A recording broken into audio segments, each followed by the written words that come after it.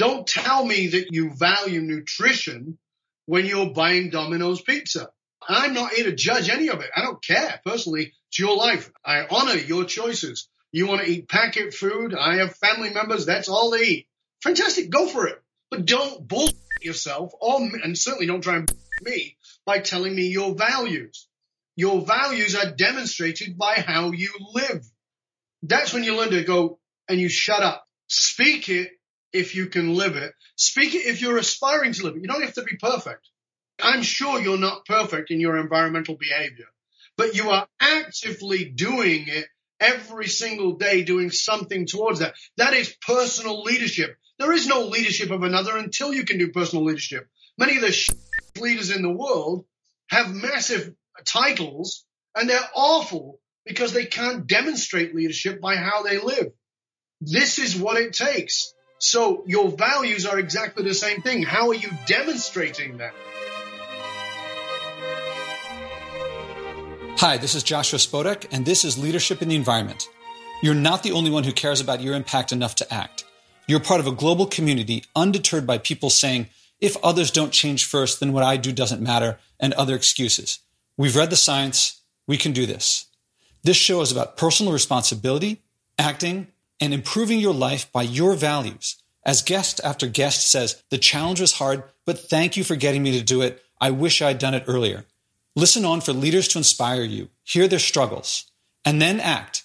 Go to joshuaspodek.com/podcast to commit to a public, personal challenge of your own. You're not alone, and you don't have to wait for others.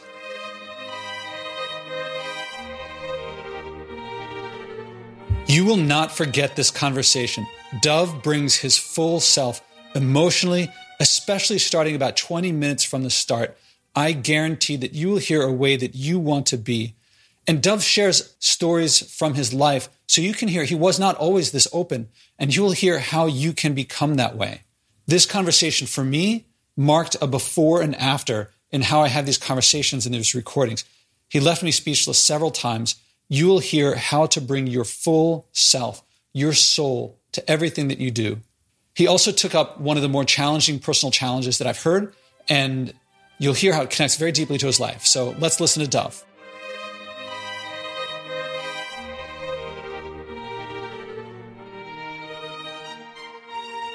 Hey, Jim. Hey there, how you doing? I'm good, mate. How you doing? I'm great. So either way, calling I think would have worked. And as I set this up, actually every single conversation I've had on Skype since our recording, I think, oh, they're looking up my nose, which I'm sure you say to everyone. Well, only if the camera's aimed from where it is right now. This one is going to be audio only once we start recording. Sure. So I did not do that, but I have started having stuff to put, so it could be up like this. Yeah. And so I apologize for, as we are now, I'm backlit, so you can't quite see me. I guess I look like a kind of shadowy figure. Yeah, you look like you might be from some bad guy movie. Yeah, like a Stephen King, like the. Yeah, you gotta do the voice, man. Hello. Exactly. I'm your father. I am the voice of your dark side. Well, you're good at that. Oh yeah, I used to do voiceover in my 20s. So when I was setting this up, I was thinking, should I get so I'm not backlit and so it's properly done, because Dov knows that it matters. But I thought maybe we'll start on audio only and not actually go to video. So I apologize to be this shadowy figure. It's all right, mate. Whatever works is fine for you. It's your podcast. You do whatever you want to do. Okay. So the recording started automatically as soon as it started. And there's one person that we were in the conversation and we just said, let's just go. Like I said, it's already recording. He said, let's just go. And then someone else I just said, it started and I said, look, it's recording. Do you want to go from this? And you want to just continue? Absolutely. Actually, or maybe it's a little too weird. You saying I am the voice of your dark side? Yeah. But, I think an interesting idea for a podcast would be like the pre and post podcast conversation podcast. Cause it often, I've said this before, I think there's this really casual conversation that happens before. And then sometimes it gets really formal and awkwardly so. And then afterward, it gets comfortable again. Mm-hmm. And I think there's a lot of really interesting stuff that gets lost by not doing that part. Yeah. I mean, that's why part of the reason I do my pre-chat with people is to get them really comfortable with me and my personality so that when we actually do have the conversation, and that's gotten more difficult now because people are waiting 3-4 months to get on the show. Mm-hmm. So that familiarity has gone away a little. Yeah. But I try to spend 3, 4, 5 minutes beforehand for exactly that reason. You're absolutely right. It's, because people get weird. And that's why I would say, please, if you're coming on my show, please don't do shtick, because I will cut you off, because it's a conversation. That's it. Yeah. And you've got your expertise. Let's do that. But that's great, but not shtick. So let's continue then. Sure. So while we're talking, I'm going to put it over so you're not looking up my nose. And so people who are listening to this now, when you do a podcast with Dov, in the pre-talk, he'll point out that he does video, and you're going to see, he said to me, I'm sure you said it to, like, that's your thing you say to lots of people, right? Or is it just me? Well, I say it to lots of people if their camera's low. Like, now it's good. I can see you. Yeah. The handsome face of Joshua. The light is not blurring. And I'm not looking up your nose, because I actually don't need to know whether you have sinus issues. Okay, so for people who don't know what's going on, this is the Leadership in the Environment podcast. It's Joshua Spodek here with Dov Baron. And obviously he and I know each other. And actually not that long. To me, it was reading your book is what made the difference, is that I said this on your podcast, but I'll say this on mine, that I started reading it. Like many people, I've read dozens. I don't think I've read 100 leadership books, but I've read a lot. Mm-hmm. And it didn't start off with a bang. It wasn't like Metamorphosis starts off with a bang. Gregor Samsa woke one morning, monstrous vermin. But I'm like, all right, I'm going to be on the guy's podcast. I better read this. And like partway through, I'm like, wow, this is stuff most people don't share about themselves. This is very vulnerable, and vulnerability and intimacy I consider extremely important for leadership if you want to have a team that produces and can depend on each other. And not just the stuff about yourself, because the stuff about Prime Minister Hawke from Australia and the things that you wrote about Ivan, I'm not going to get his Schulimard from Patagonia led me to do tons of research on him. And so, most books don't get me to change my behavior. At the early stage they did, and yours did. And it told me about you. And so first, what got you to write that way? That's a really great question. I'll tell you why it's a great question, because back in 1992, I hadn't written any books. Well, that's not true. Somebody had contrived a quote book of my personal quotes, but I hadn't actually written any books. And a very good friend of mine came to visit me from Australia, and he said, "Where's your book?" And I'm like, "What book?" And he goes, "My point exactly. Where's your book?" And I'm like, "I can't write a book."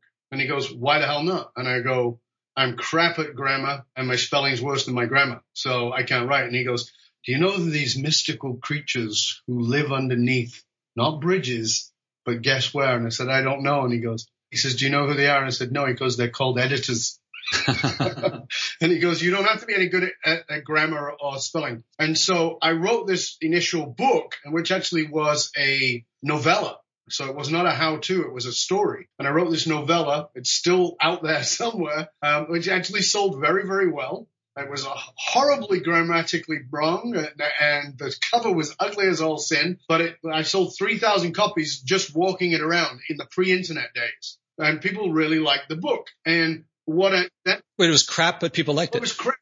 It wasn't the spelling that made it. Yeah, grammatically it was awful. The cover was ugly, but there was a wonderful story. It was called A Spiritual Comedy, and it was about a guy who'd gone through a lot of struggle in his life and finding his own purpose in his life. But I wrote the book, and then after that, somebody said, "Well, you should write a how-to," and I started to write this, and I hated it. I mean, the first book I wrote in a weekend, literally Friday, Saturday, Sunday, not the entire book, but the skeleton of it. The next one I slogged over for months because I was trying to write it, quote, right. Mm-hmm. And I realized, and I talked to my friend, a friend from Australia, and he said, "Dov, do you know anybody who doesn't like listening to you speak?" And I said, "I'm sure there are lots of people." And he goes, "Everybody I know loves hearing you talk and the stories and all the things." And I go, "Uh-huh." And he goes, "Why don't you just write like that?" And then I was like, "Oh, I don't know." And then I saw this training on writing, copywriting. And that was where writing was going. And I suddenly went, "Oh my God, that's what I do. Copywriting is conversational writing." And so I began to write in that style. And my first big book was called Don't Read This, Your Ego Won't Like It. Uh-huh. It was about the ego and how the ego mind works. And everybody who read that book said to me, "It feels like you're in the room with me talking to me." And what I realized from that is, if I don't do that with a ton of vulnerability and reveal myself, then it's talking at. And as you know, it's part of my leadership philosophy is vulnerability is the most powerful thing you can have. But you've got to be willing to have the courage to do that with yourself. And so I write that way. And I think it endears people and makes them realize that I'm not on a pedestal. I've been on one of those things and I fell and it hurt a lot. And I'd rather be human and present with people. Okay, so a big thing for me in what I'm trying to do here, I mean, there's the environment part, which we'll get to in a minute, but accessibility. I think a lot of people listen to people that they look up to because they want to emulate them. They want to become like them. Sure. And they're going to have, but they're not there yet. And so they're going to have inhibitions or fears or other interests and so forth. Was it easy for you? Were you always this way? I mean, you said that the first book you wrote came out, that was the weekend book. Yep. The next one, you felt like I'm supposed to do it a certain way, or you did it that wasn't you speaking authentically. Right. Was it hard to get back to authentic, or was it easy to return? Was it a challenge, or was it natural for you, or what? Something different? Well, it was a challenge because in my head was how it should be versus the truth of who I am. And so the challenge, I think, that's a challenge not in writing. I think it's a challenge in life, is that we got in our head how it should be versus who we are. I got asked to speak in India recently. I speak around the world, as you know, Joshua. And the gentleman I was speaking to said, oh, well, we will need you to wear a tie and we will need you to take out your earrings. And I said, that's great. Then you don't need me. I don't wear ties at all. And I don't take out my earrings, not because of anything but they're just part of me. And if you're hiring me, you want me, not some diluted version of me. And it's not arrogance and it's not anything else. It's like, this is what you get. So somebody's saying, well, we don't want you to talk about that. Well, that's what I talk about. You don't want me to be this? Well, that's who I am. So I think there's always that internal battle between what we should do versus what we are. I have an amazing story about that from when I started in my speaking career. May I share? Before you share that, there's something I got to ask, is that, are you able to do that because you've reached a certain stage? Or did you reach a certain stage because you're able to do that? Or because a lot of people feel like, I certainly feel like if I'm going to, like Wednesday, today's Friday. So Wednesday I had a big full day coaching session at this company. And even though it's an engineering place and they have, no one there is wearing a jacket, but I still wore a collared shirt with a jacket because I wanted to look proper. Sure. I feel comfortable in it. I didn't feel like I was faking me, but I would have been probably a little more comfortable not wearing that, but I wanted, it was my first full day there. Right. So I wouldn't have done what you did. Now, am I holding myself back? Am I I think a lot of people probably listening are thinking, yeah, you can do that. Right. But I can't. But again, we're back to this same thing around what you should and versus who you are. So, if there's any part of you that feels like you're betraying who you are, then I would suggest don't do it. I want to tell you that story because it really will answer that question. Okay, great. When I started speaking 34 years ago, and I'm only 36, so that's pretty good. 34 years ago, a friend of mine invited me to speak, and I knew him because I owned another business, and he was actually a client of mine. And we'd have these great philosophical conversations. And one day he came in and he said to me, I want you to come speak to my national managers meeting. He owned a national menswear company. And I said, about what? And he goes, anything you want. And I'm like, what do you mean, anything I want? He goes, we have these great conversations. I want you to come talk to them. And he goes, you're always very insightful. And I'm like, okay, I'm not really a speaker. And he goes, no, I know. And I go, how long do you want me to speak? And he's like, an hour. I'm like, whoa, no, that's not going to happen. Now an hour's a warm up, but then it was like, freaked me out. And he goes, well, just 15, 20, 30 minutes. I said, okay. And he says, but I have a condition. I'm thinking, okay, here it comes. Because this is a national menswear company in the 1980s. They've got the tight, suit. They got the suits on, the button down shirts, the tie, it's very Wall Street looking. Okay. So not John Johnson looking. Could have been that too. It could have been that too. That wasn't Miami Device. So he's like, okay. He says, this is how we look. Okay. And I'm like, so what do you want? What's the condition? He goes, I want you to turn up looking just like this, meaning just how I was looking that day. Now, this was 1984. I started bodybuilding about 5 years before that, 4 or 5 years before that. When you're in your early 20s and you're a bodybuilder, I'm still a bodybuilder, but it's different. When you're in your early 20s and you're a bodybuilder, there's a tendency, certainly for me at least, to wear shirts that are too small so as to show off the physique. Yeah. Now it's summertime. My wife's like, why don't you wear a t-shirt? I'm like, no, I don't. I work out for me. But back when I was in my 20s, it was about showing it off. And so that day he came in, I had a tight t-shirt on. I had the tight jeans that were ripped across the knees. My hair was down to my chest like the old, what's his name? The Howard Stern hair, the Louis XIII hair. The designer stubble and earrings that were big enough that you could hang parrots off them. And he said, I want you to come and look like that. And I'm like, but mate, I've got suits, because that's how I met him. He originally made my suits, and because I loved suits, but I also had this very casual side. He goes, no, I don't want you to wear a suit when you wear this. Okay. He says, when you show up, put your head in the door and just let them see you. He says, if I'm speaking, just wait. and I'll call you in. I was like, he said, but make sure they can see you. I'm like, okay. And I go, can I put my hair in a ponytail? He goes, no, let it just be down. I'm like, this is weird. Okay. So I show up on the day, I'm there, and I put my head in the door, and I can see these guys, and they're giving me what we term in England as the bugger off nod.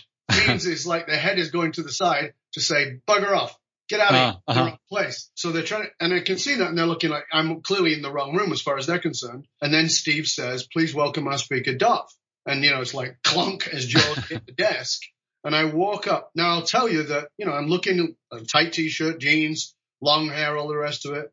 And I walked up, and I can tell you that I have no idea what I spoke about, but I can clearly remember what I did at the intro. This is the early 1980s in Australia. Racism was a big issue with the Aboriginal people. And I said, put your hand up if you're a racist. Now, you can imagine nobody in that room was going to put their hand up.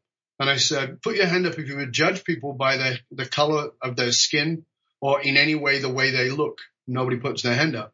And I said, you're a bunch of freaking liars. Every single one of you judged me based on how I look right now. You decided my intelligence, you decided my income, you decided whether I could possibly be a customer for you or if I have anything of meaning to offer. You decided all of that based on the way I look. And that's your problem because I actually am a customer. That's how I know Steve. And I look over at Steve and I think, okay, I've shit the bed on this one now. And I look over, but instead Steve looks like his face has been slashed open because he's got a huge grin on his face. And he was delighted with what I delivered. Did you know what you were going to say before you walked in? No clue. That's because of what happened. Yeah. You saw their expressions and commented on that. Okay. I just noticed. I paid attention and noticed. So I went, okay. So I did that. Steve was delighted.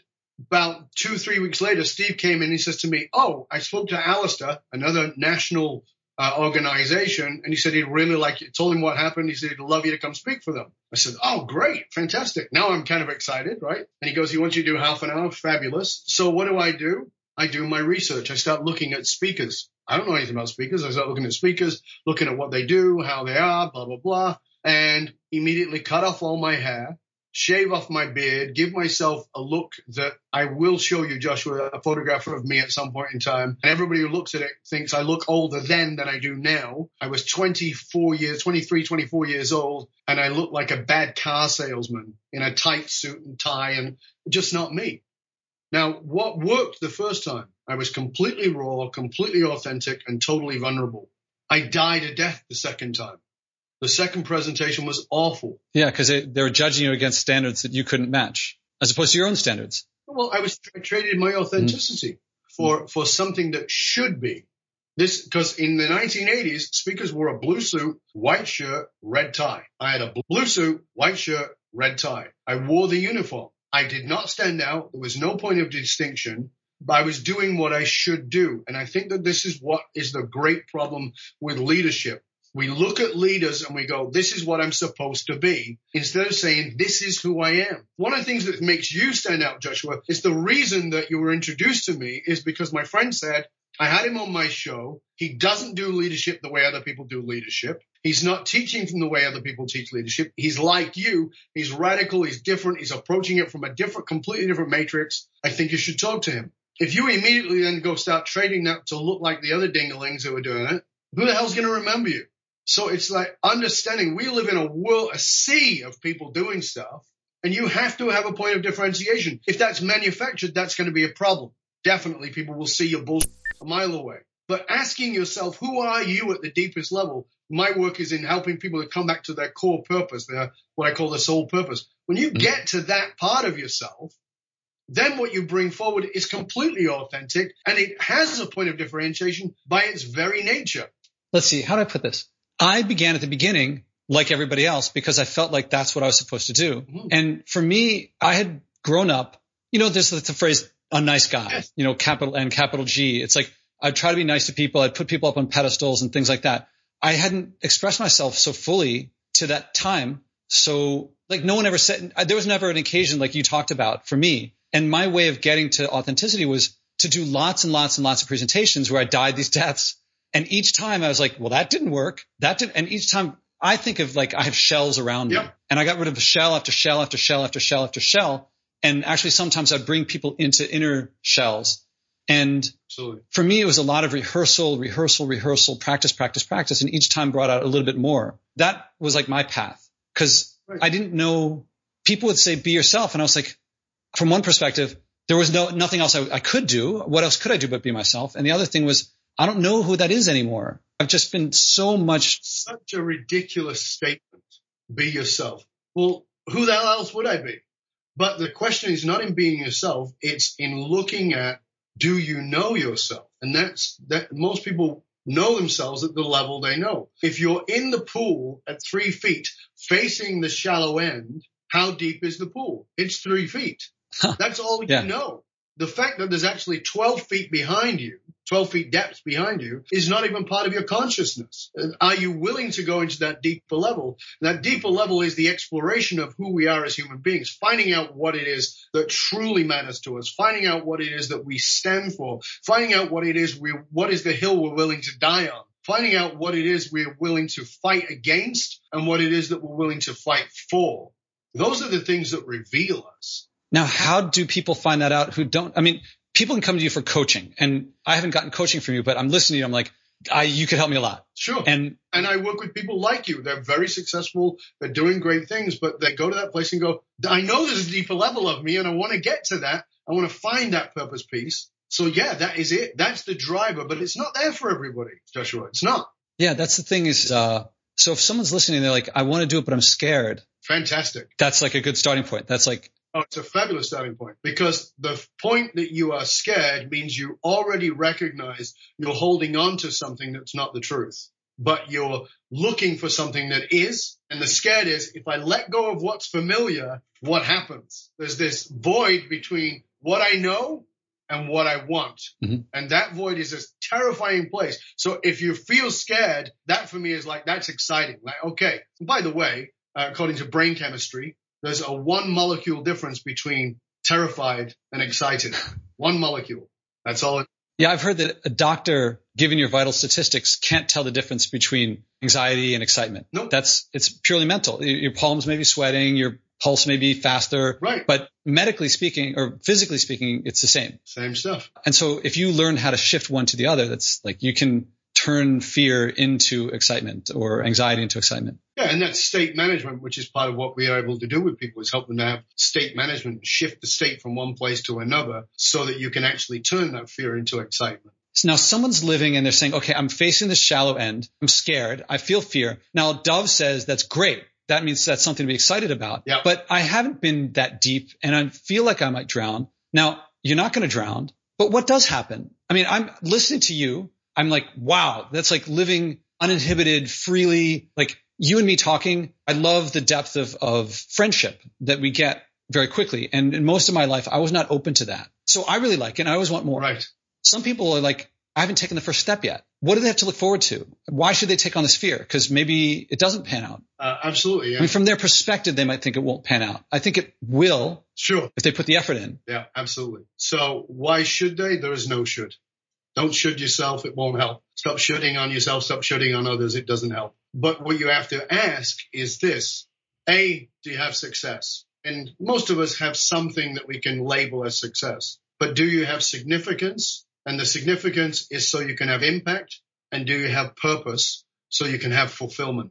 If you want fulfillment, you've got to have purpose. So if that matters to you, which it doesn't for everybody, then you go, that's what I'm aspiring to. See, for me, I'm always aspiring to making a greater difference, having a greater impact so that I can have the level of fulfillment that comes to me. But I can't do that unless I honor my purpose.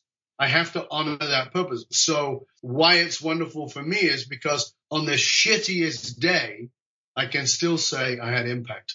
I can still go a walk to Starbucks and know that I can impact at least 3 people just walking to Starbucks. And maybe the only impact I have is that as crappy as I might be feeling, I can smile at that person genuinely and watch their eyes light up. Is it a fair conclusion to that fear that you have felt enough times, and maybe it was only once, and maybe that was enough, that fear that you felt, you now associate that with the purpose that it leads you to discover or that it's hiding. And now for you, it's like, oh, fear, great. That means more purpose. That's a great question. And I think that is entirely subjective. So for some people, fear is just another way of saying stop. And I think that fear is a very appropriate feeling, but it doesn't have a single conclusion.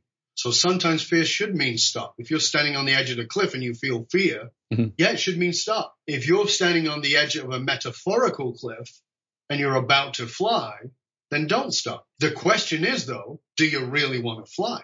Because if you don't really want to fly, you're just going to stay frozen on the cliff. And so what are you willing to ask for? What do you want? This is what I got to ask you listening as you're here right now. What do you really want? Like, I know you say you want a penthouse apartment in Manhattan. I know you say you want a Bentley. I know you say you want a whatever it is. You want to buy the wife a new set of tits. Maybe you want a new set of tits. But what do you actually want? What are they for? Yeah, what do you want? Because what's the meaning behind them? Yeah, all those things are taking you somewhere. And very often, most often, they're not taking you anywhere you actually want to go to. And so what I'm about is the depth of who you are, what it is you want at a soulful level. See, I believe this. We go into business, we go into leadership to reconcile our soul, to bring home the disenfranchised, the compartmentalized parts of ourselves that it was not okay to be. Just like me when I spoke and I was authentic and it was wonderful, and then I completely fractured and disenfranchised myself. And it took me another 4 or 5 years to bring myself back to a place I already knew how to be in, which is insane. I mean, it's nuts, right? But that's what we do. The social conditioning is on us. But it created a hunger in me. And this is the key. It's the hunger, not just the fear. Because what you've got is a conflicting notion between fear and hunger. If you have fear without hunger, you're going to stay stuck. If you have hunger without fear, there doesn't seem to be any obstacle and the hunger will fade fast. So you have to have both of those things. So it's like, I am so hungry for this and I'm terrified, but I have got to get to this place.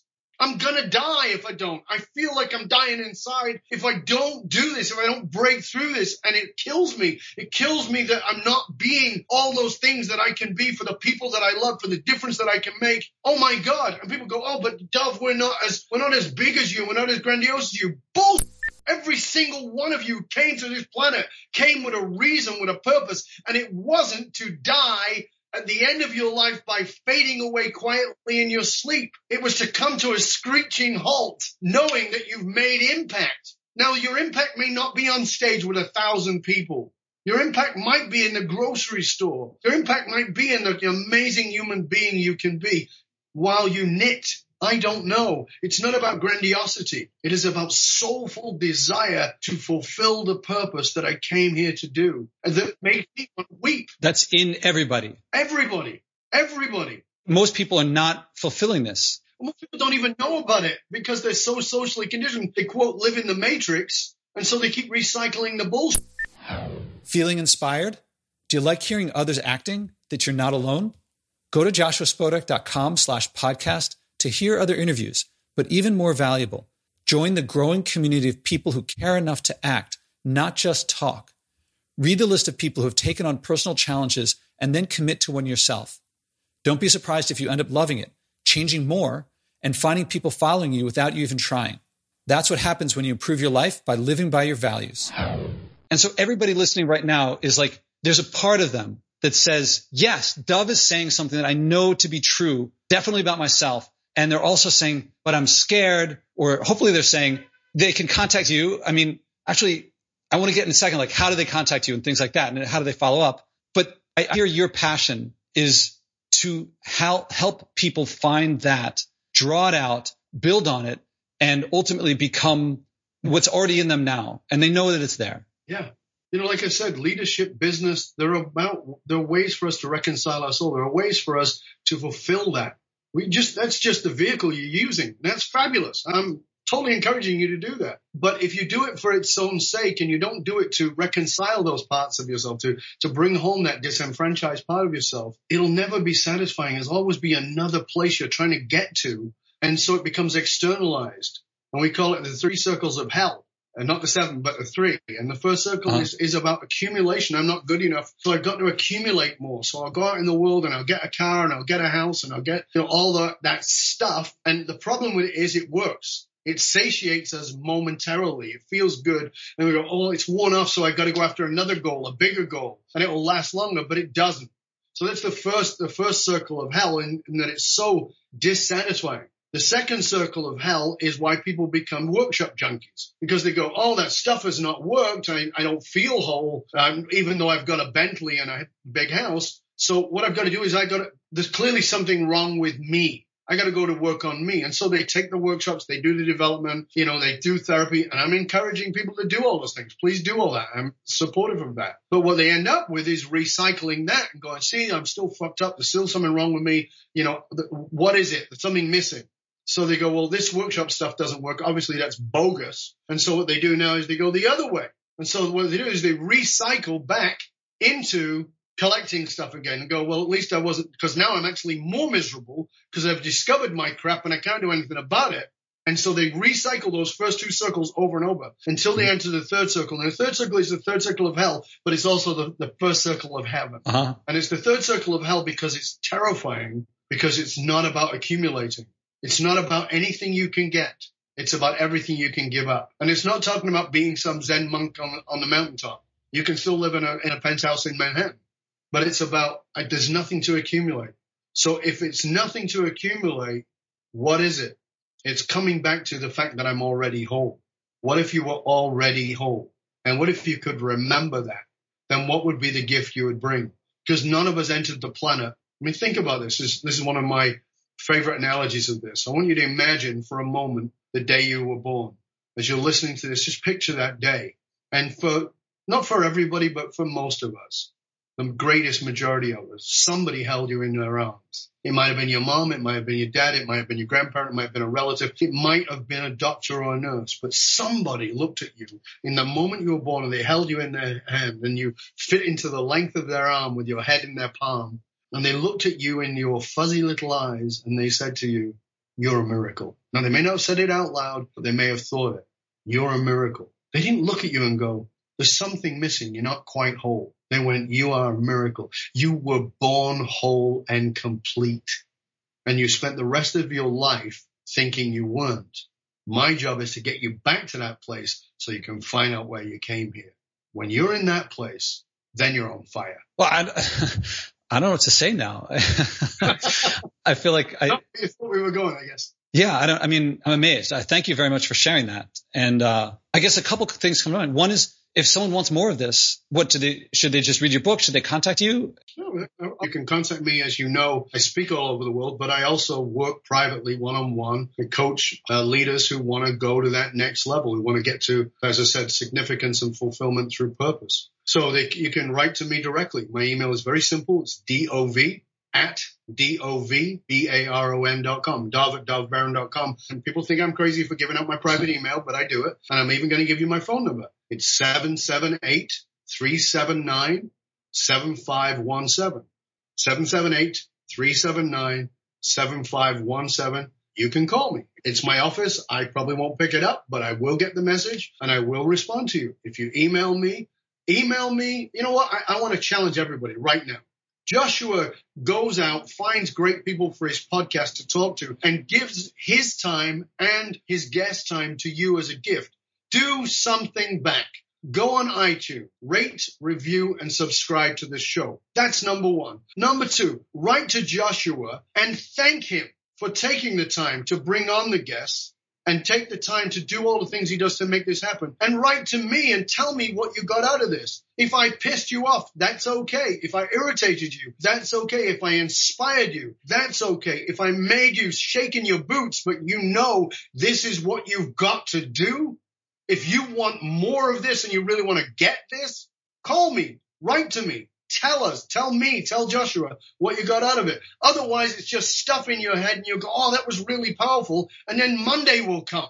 And what will happen on Monday? You'll have to take the kids to school. You'll have to wipe the baby's ass. You'll have to deal with the fires that are going on in the office, and you will forget about your soul. But you've got to remember that that's where the fulfillment is.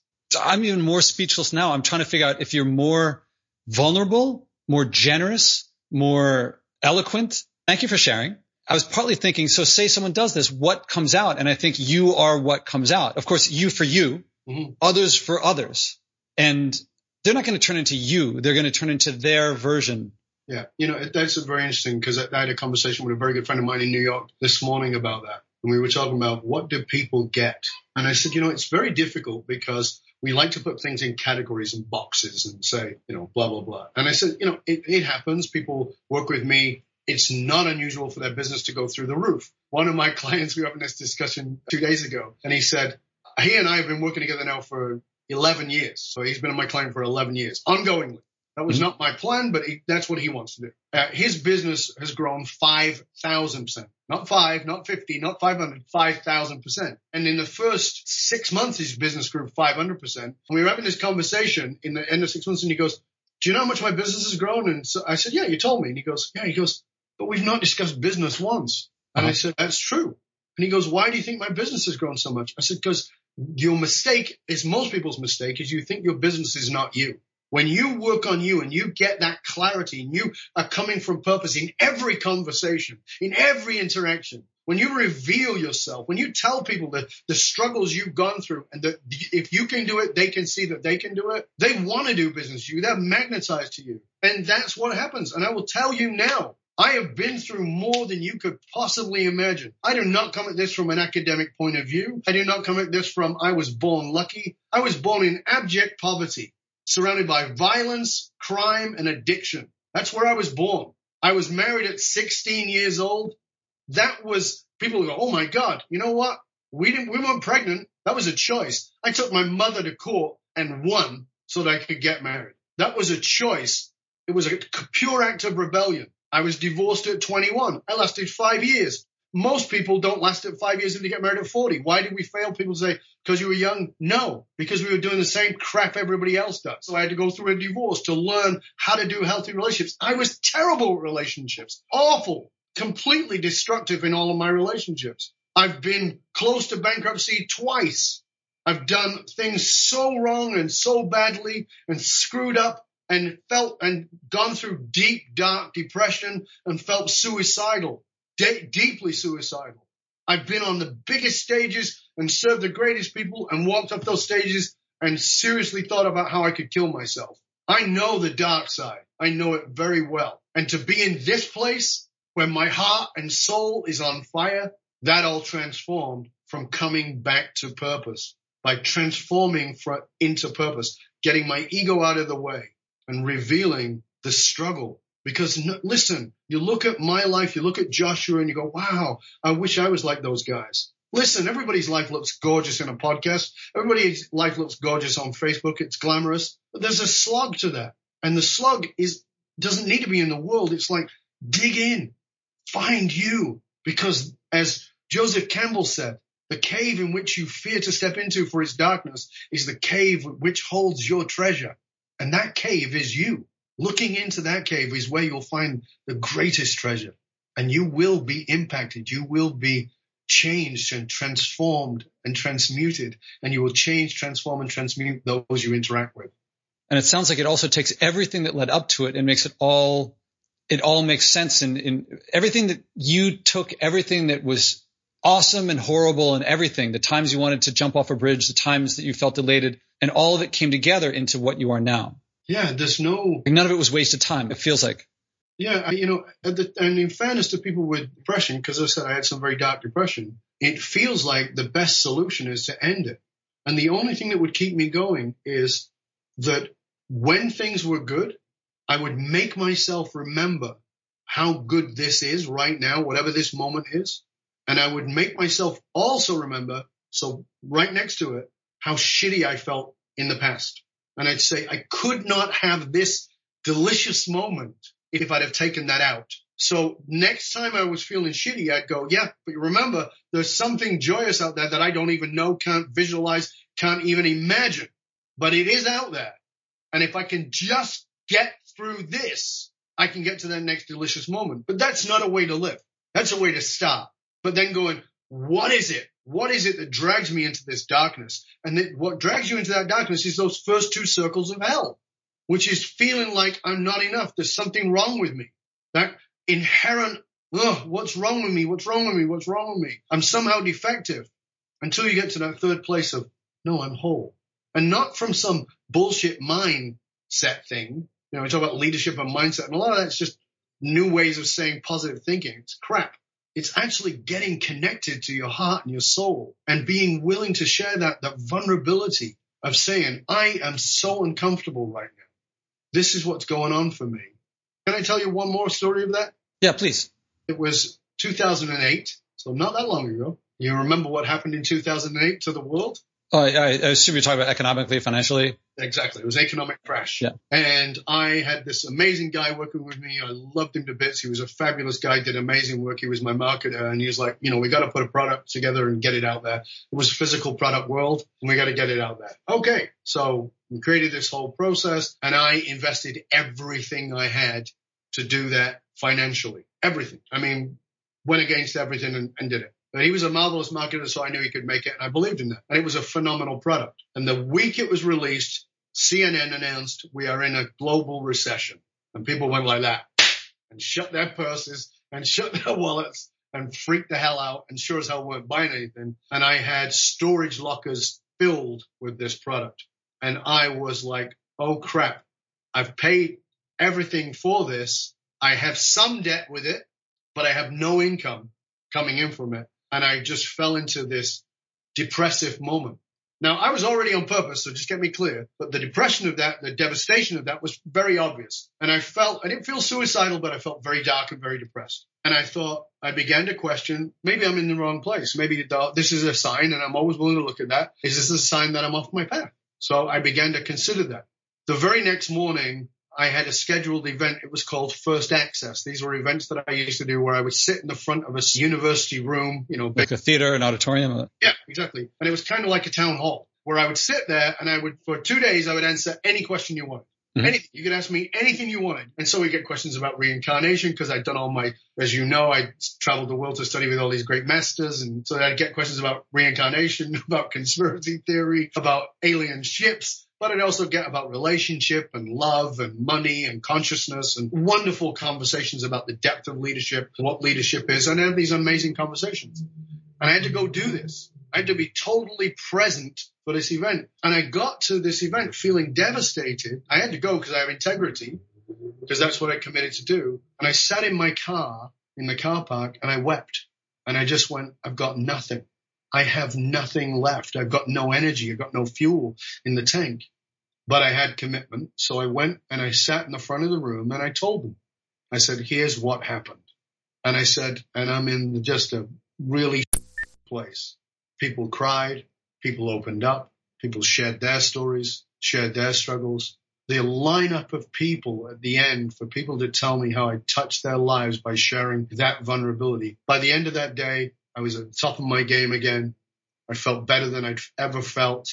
By the way, I sold $100,000 worth of product that day when I was in my brain bankrupt the day before, but it transformed everything. That vulnerability is so powerful, but we are so terrified of it because we fear we'll be rejected. But we all need to know that we're not alone.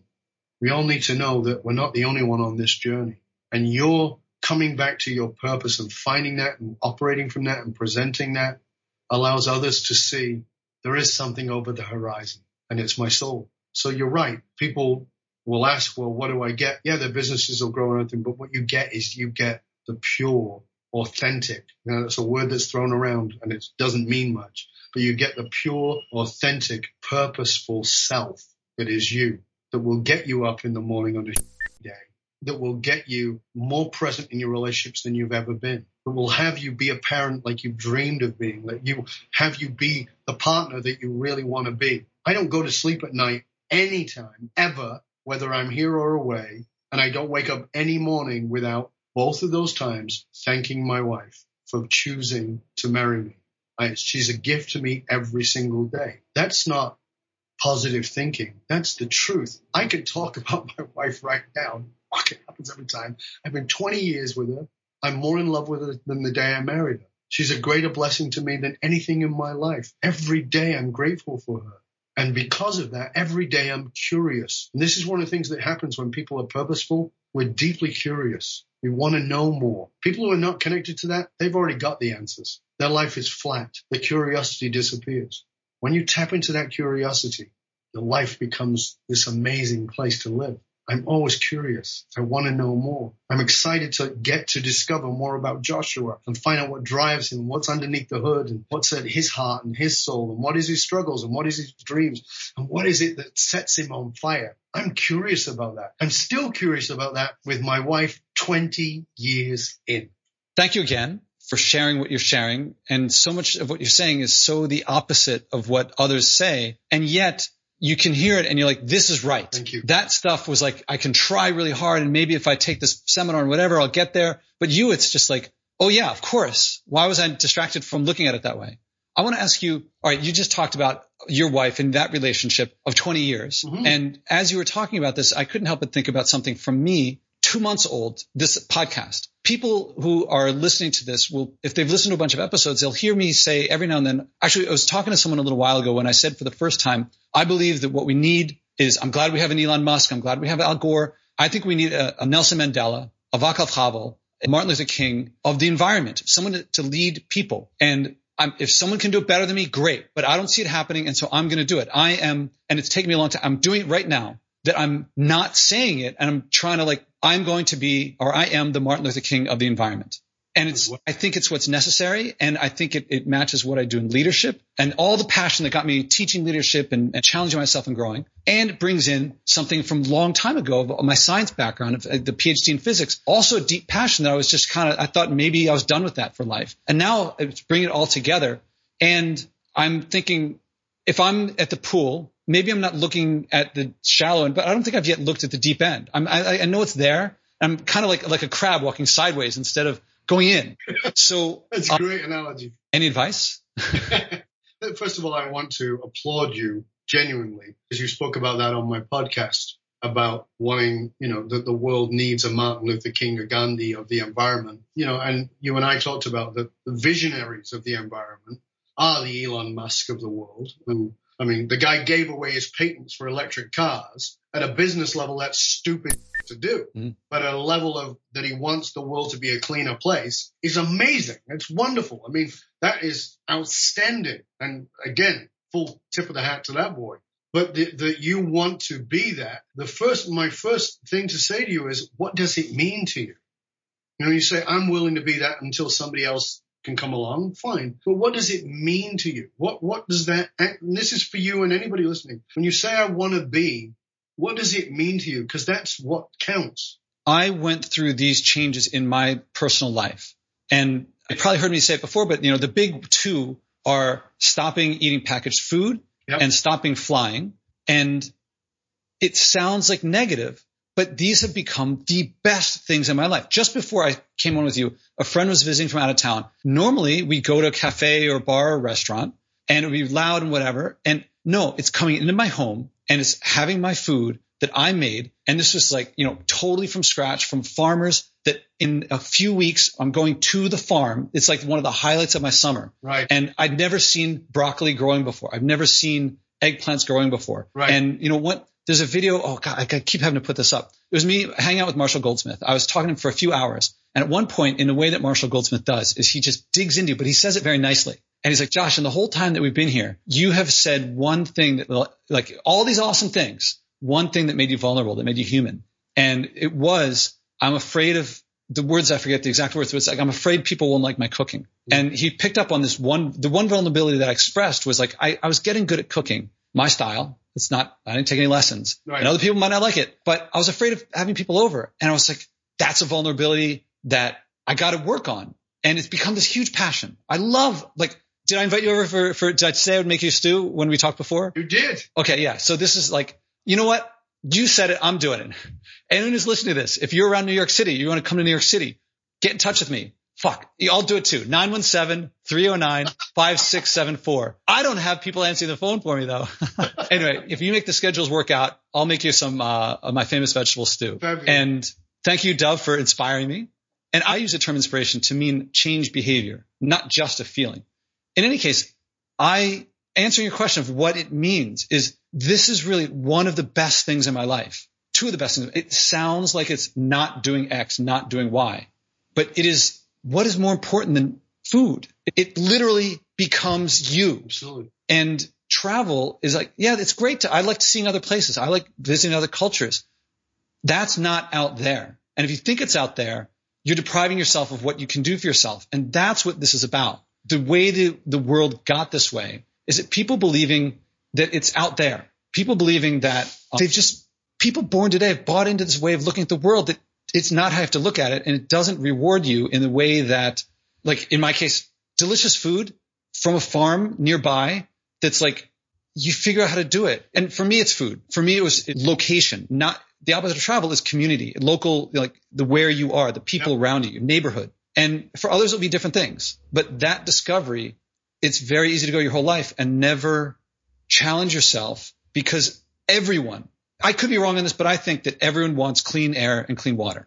And if you value that and you're polluting the water and you're polluting the air, whether you want to or not, whether you mean to or not, you are not living consistently with your values. And I think that eats you up inside, whether you know it or not, whether you're conscious of it or not. And this is the opposite of that. Yes, you're going to go through a struggle I went through a struggle. For a while, didn't know what to do with my time because I wanted to travel and I had to say no to certain, I was invited to these really cool conferences and I couldn't go. And I had some really bland food for a good 6 months to a year because I didn't know what to do. I go to the store, I'm like, can't buy that, got to buy that. Broccoli, steamed, salt and pepper, once or twice, great. 6 months, not so great.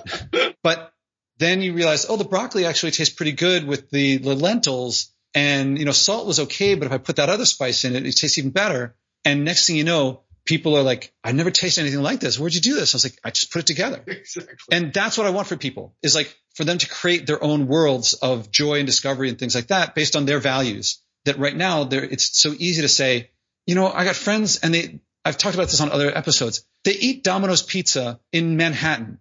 And all right, have your pizza. Like, I don't even want pizza because I like just the vegetables. Right.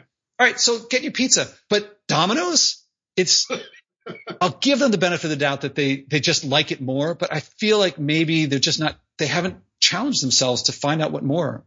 Well, you said something that I found very interesting and I think is important for people to get. And you said about living, out of alignment with their values. But values exist on different levels. And this is important for everybody to understand. Let's do this simple exercise for a moment. If I was in front of the room, I would say, how many of you know of a fitness program that would probably work for you, right? Everybody in the room knows. Everyone, yeah. Right? And then I say, now, how many of you are doing it? Knowing isn't enough. So, and I'll say, now, let me ask you another question. How many of you believe that it's important, that it's of value to be healthy? Everybody puts their hand up. Now, you all put your hand up. You all know there's an exercise program. You all put your hand up and said that it's a value, it's important to you, yet 20% of you are doing it. How do you bring that home? How do you reconcile that? And the answer is because the value is what I think I should value versus what I actually value. And what you actually value is what you do. What you do. So don't tell me you value family when you never spend any time with your family. Don't tell me you value the environment when you go to the supermarket and you buy things that come in packages. Don't tell me that you value nutrition when you're buying Domino's pizza. And fine, I'm not here to judge any of it. I don't care. Personally, it's your life. I honor your choices. You want to eat packet food? I have family members. That's all they eat. You want to eat food from packages? You want to eat big production pizza? Fantastic. Go for it. But don't bullshit yourself, and certainly don't try and me by telling me your values. Your values are demonstrated by how you live. As I think it was an American president who said that your actions scream far louder than your words. You've got to pay attention to that. So that's when you learn to go and you shut up. You get stumm, as Jews like to say, you get stumm about it, because speak it if you can live it. Speak it if you're aspiring to live it. You don't have to be perfect. Like, I'm sure you're not perfect in your environmental behavior, but you are actively doing it every single day, doing something towards that. That is personal leadership. There is no leadership of another until you can do personal leadership. Many of the shittiest leaders in the world have massive titles, and they're awful because they can't demonstrate leadership by how they live. This is what it takes. So your values are exactly the same thing. How are you demonstrating that? If you say, I'm all about family, and you're out screwing hookers on the weekend and working 90 hours a week, That's not family. That's an aspirational value. So get the difference between your behavioral values and your aspirational values, and then your purpose values, which are a whole different level again. All right. So now I'm going to leave it here for listeners, as this is now all teaser. Find out more about Dov. I presume we were just scratching the surface. Cool. But now I want to talk to you about the environment. Yeah. And so you agree to this. It's not just a leadership podcast. It's leadership in the environment. Absolutely. And what is the environment to you? Is it a big deal? Is it a little deal? Do you think about it a lot? I do think about it a lot. And I am a weird individual in that I am willing to consider the other argument, that I'm not willing to be absolute about it. So when they say the climate change is not due to man-made gases, I go, okay, I'm willing to listen. Tell me that. Tell me about that. And every now and then I hear something and go, that's interesting. Now, I understand solar flares. I do understand how they work. And I understand that the planet has gone through climate change many times before. I understand that the planet has actually been eradicated by climate way before we arrived, and that the sedimentary traces will show us that the planet has been wiped out at least 4 times. That's interesting to look at that from a geological physics point of view. Very interesting. However, I love the argument, and that it's very simple. That is, what if the environmentalists are wrong? What will happen to the planet? Versus, what if they're right and we don't do anything? Mm-hmm. See, if the environmentalists are completely wrong and they're full of shit, then what's going to happen to the planet? Maybe nothing. But if they're absolutely right and you guys do nothing, so for me, it's always that. For me, everything is a relationship, and this is why the environment bothers me. We human beings are in relationship with each other. We're in a relationship with our host environment, meaning our family and stuff. But we're also in relationship with this thing called the planet we live on. And we're in relationship with that. And for me, I can pretty much, many years ago, I put out a challenge to somebody, and I said, it was actually a bunch of leaders, and I said, give me 20 minutes in your house, and I'll tell you everything you need to know about yourself. And they're like, yeah, well, I said, honestly, 20 minutes, give me 20 minutes unrestricted to wander through your house. Mm-hmm. And if I can wander through your house for 20 minutes, I'll tell you everything you need to know about yourself. I'll tell you what you care about, what you value. I'll tell you everything you need to know. And because we build an environment that is a reflection of who we are, not who we want to be, not the aspirational values, but who we actually are. That's what it is. That's what it's going to reveal to us. And so when I think about the environment, I think about this relationship. So I want to know, for me, it's vitally important to have symbiotic relationship with everybody. In my interaction with you, I'm here to serve today, and I want to serve you. But I also know there's a symbiosis to this, that I hope that we both come out of it better and that others benefit from it. And so if I'm going to have a relationship with the planet that I live on, I want it to not, it can't be for me, it can't be one of take. It has to be symbiosis. It has to be where both of us gain from it. So my passion is gardening. People don't know that about me. I love gardening. I live in a townhouse in a city center.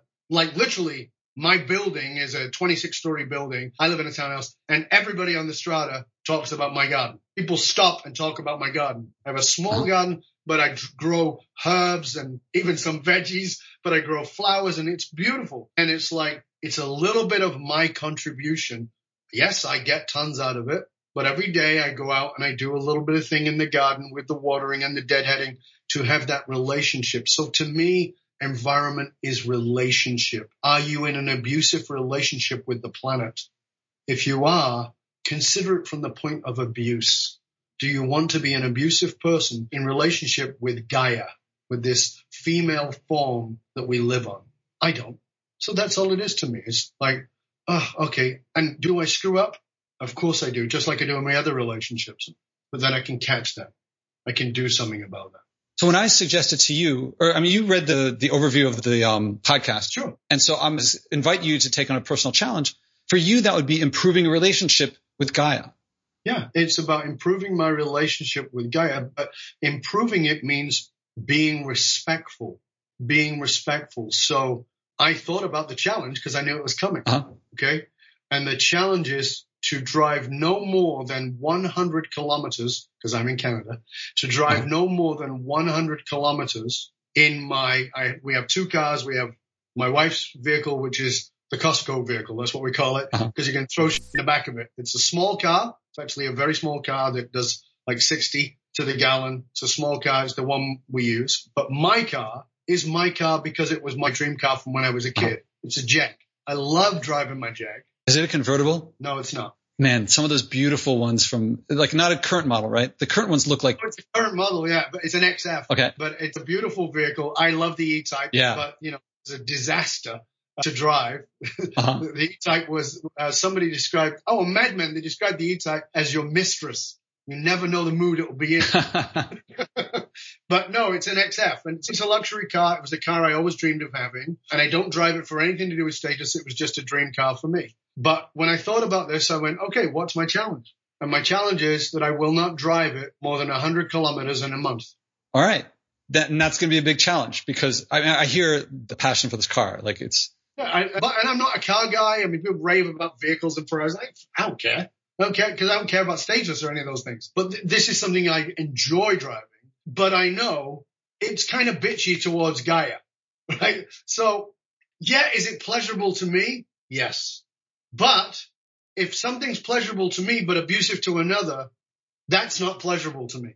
That's living by your values. Yeah. It's examining, I have a value, but there's another value that's a higher value. I really look forward to how this turns out. I ask myself if those 100 kilometers if you'll have more joy, more of what you get out of the relationship with the car with the small amount or that you would have gotten had you driven 10 times that amount.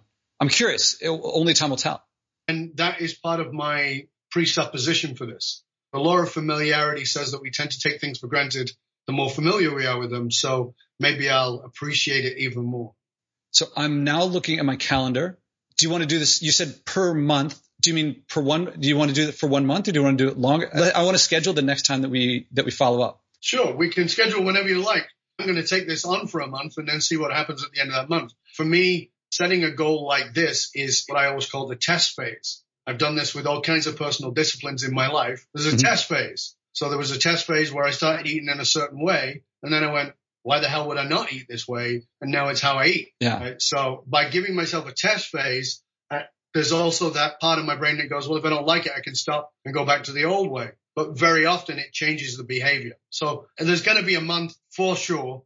And there may be much longer. Then let's do it in 1 month. And we might have a third one after that. Sure. So I'm looking at today's August 18th. I'm looking at September 19th, September 20th, September 21st. Okay, let's have a look. So September 22nd is a Friday for us. Yeah. I can do it then. Okay. I have a couple things booked, but. You tell me what works. That day's, I've actually got quite a bit of flexibility that day. Is 9 a.m. Eastern too early for you? No, 9 a.m. Eastern is. I could do 10 or 11 also, if that's better. Yeah, let's do, if you give me 11, that's 8 a.m. for me. Okay. So I will send you a calendar invitation after we finish. Absolutely. So Dove on Joshua's show on the 22nd. We are on for that, my man. Awesome. We are on. I will look forward to it. Me too. And running through my head of like what the possibilities are that I think are going to happen, but it's really the discovery that I think is more interesting. And actually, can I ask you a favor? Can you email me the odometer readout? I will do that. That's cool. I'm kind of curious. I will go take a photograph of it and I'll send it to you. I wonder if you're going to come back and be like, yeah, I just sat in the car in my garage for a little bit, just sitting there, feeling the engineering. Get my Jag fix. Yeah. Anything else to cover before we wrap up? No, I mean, unless you've got something you want to ask me, and I'm certainly fine with anything you want to ask me.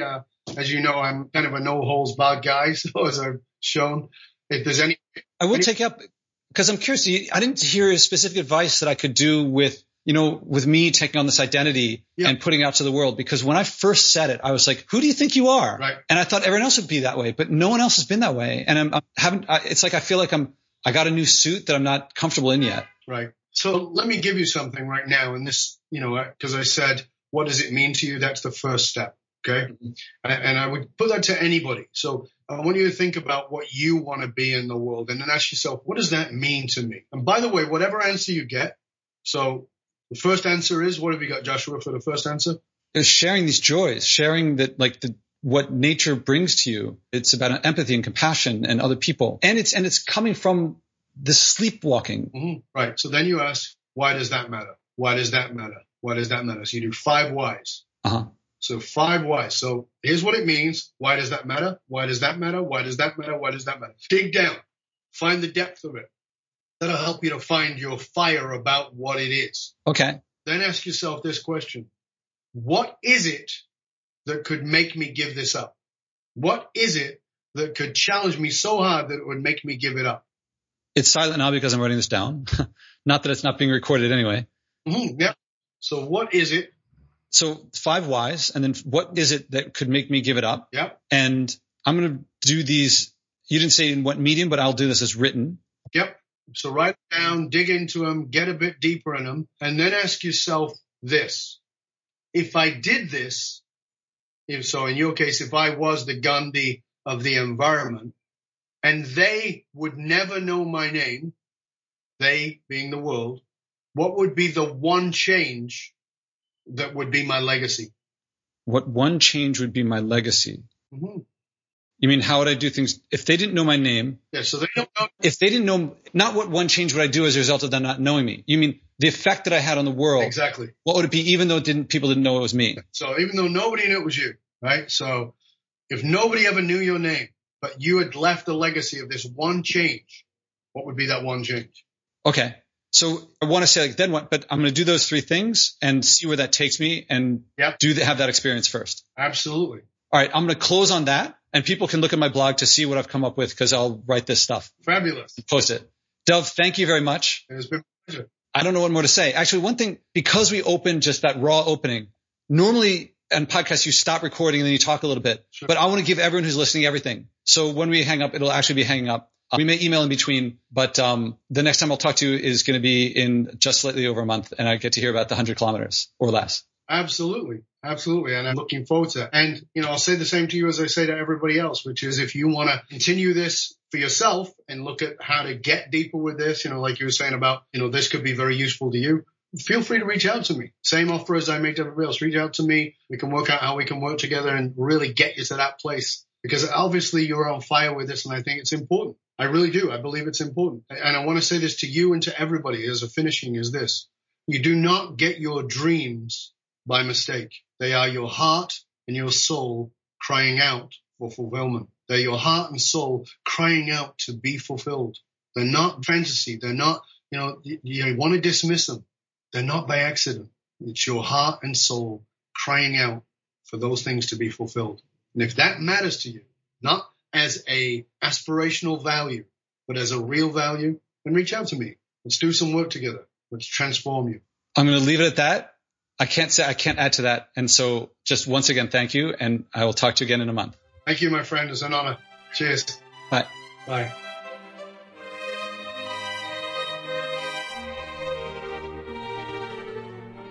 He felt great. He savored the opportunity. He's glad that he did it. It improved his life. This is not what most people expect when they think about doing something for the environment. Earlier guests had to struggle to get through things. He enjoyed this process. It was a challenge, but he had a greater realization of the value of something and acting on it, especially freedom. His consideration of getting rid of a car took this podcast for me to a new level. I'm releasing it before other conversations I recorded after, because earlier guests, they do things like getting mugs instead of disposable coffee cups or not eating meat for a little while. These are great challenges to start off with. Getting rid of a car is a pretty serious consideration. It told me that this podcast has the potential to change things on a significantly bigger scale than I thought of before. And for that, I owe Dov a big debt of gratitude, because now I'm seeing that potential for serious change.